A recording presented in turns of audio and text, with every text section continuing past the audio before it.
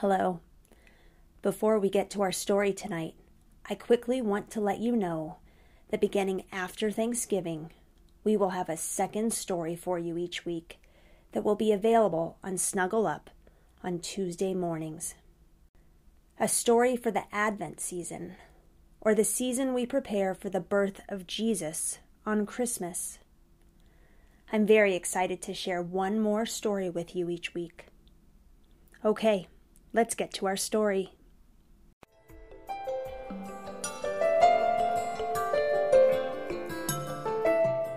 Hello. Welcome to Snuggle Up, Bedtime Bible Stories.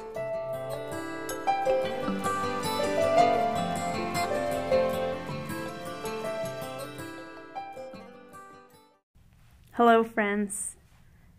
The Bible tells the stories of the people of God and of times when people felt very close to God.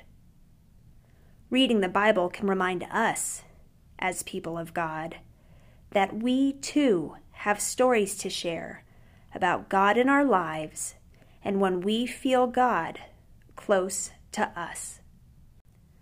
I invite you to snuggle up with your favorite blanket or stuffed animal, and let's take 3 deep breaths together.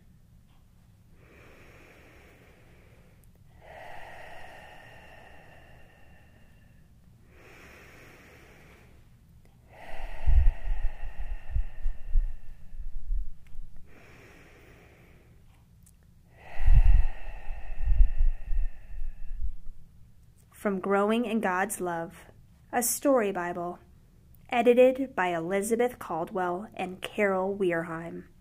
Page 174. How close is God? Based on Genesis chapter 9, verses 12 through 17, chapter 28, verses 10 through 15, Exodus chapter 13, verses 20 through 22, and chapter 19, verse 19, and 1 Kings chapter 19, verse 11 and 12. Snuggle up. Get real close. Did anyone ever say that to you? It feels good to be close, especially when it's really cold or dark. Do you think God is very close to you? Or do you think God is far away? Isn't it hard to think about God? We can't just reach out and touch God. It's easier to think about being close to a parent or a friend or even your dog. In the Bible are stories about times when people felt close to God. God is very close when you see a rainbow. Sometimes after the rain, you look at the sky and there is a beautiful rainbow. It reminds us of the story of Noah. After the flood, God promised Noah that the whole world would not be flooded again. When you see a rainbow, remember God is close. You hear thunder. You know a storm when it's coming when you hear thunder. What do you do when you hear it?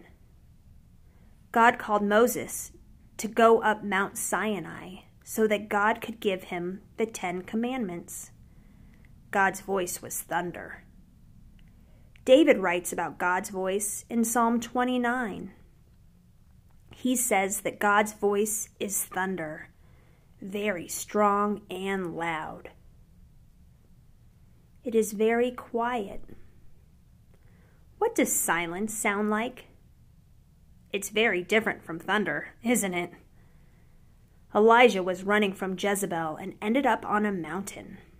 He thought he would be close to God in the wind or the earthquake or a fire. But then it was quiet. No noise at all. And Elijah felt close to God in the silence. You see clouds and fire. When Moses was leading God's people out of slavery into freedom, Moses wondered how they would find their way out of Egypt. God led the way with clouds during the daytime. At night, when they looked up at the sky, lightning that looked like fire lit the sky to help them see the way. You dream. Jacob had a dream about stairs that went from the ground all the way to the sky. Then he saw God standing next to him. God said, "I will always be with you. I will never leave you."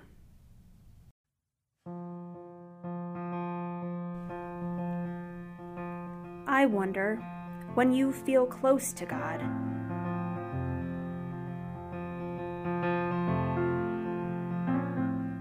I wonder if you have a story to share about a time God felt close and you listened for God's voice speaking to you.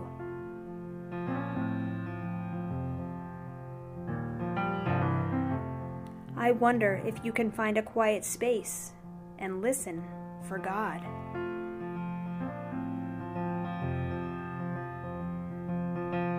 God speaks to us in many ways. Sometimes we'll know God is close because we feel it in our heart. Sometimes we can feel God through the words and actions of other people. And sometimes it is through the beautiful creation that we know God is with us. Thank you for listening to our story.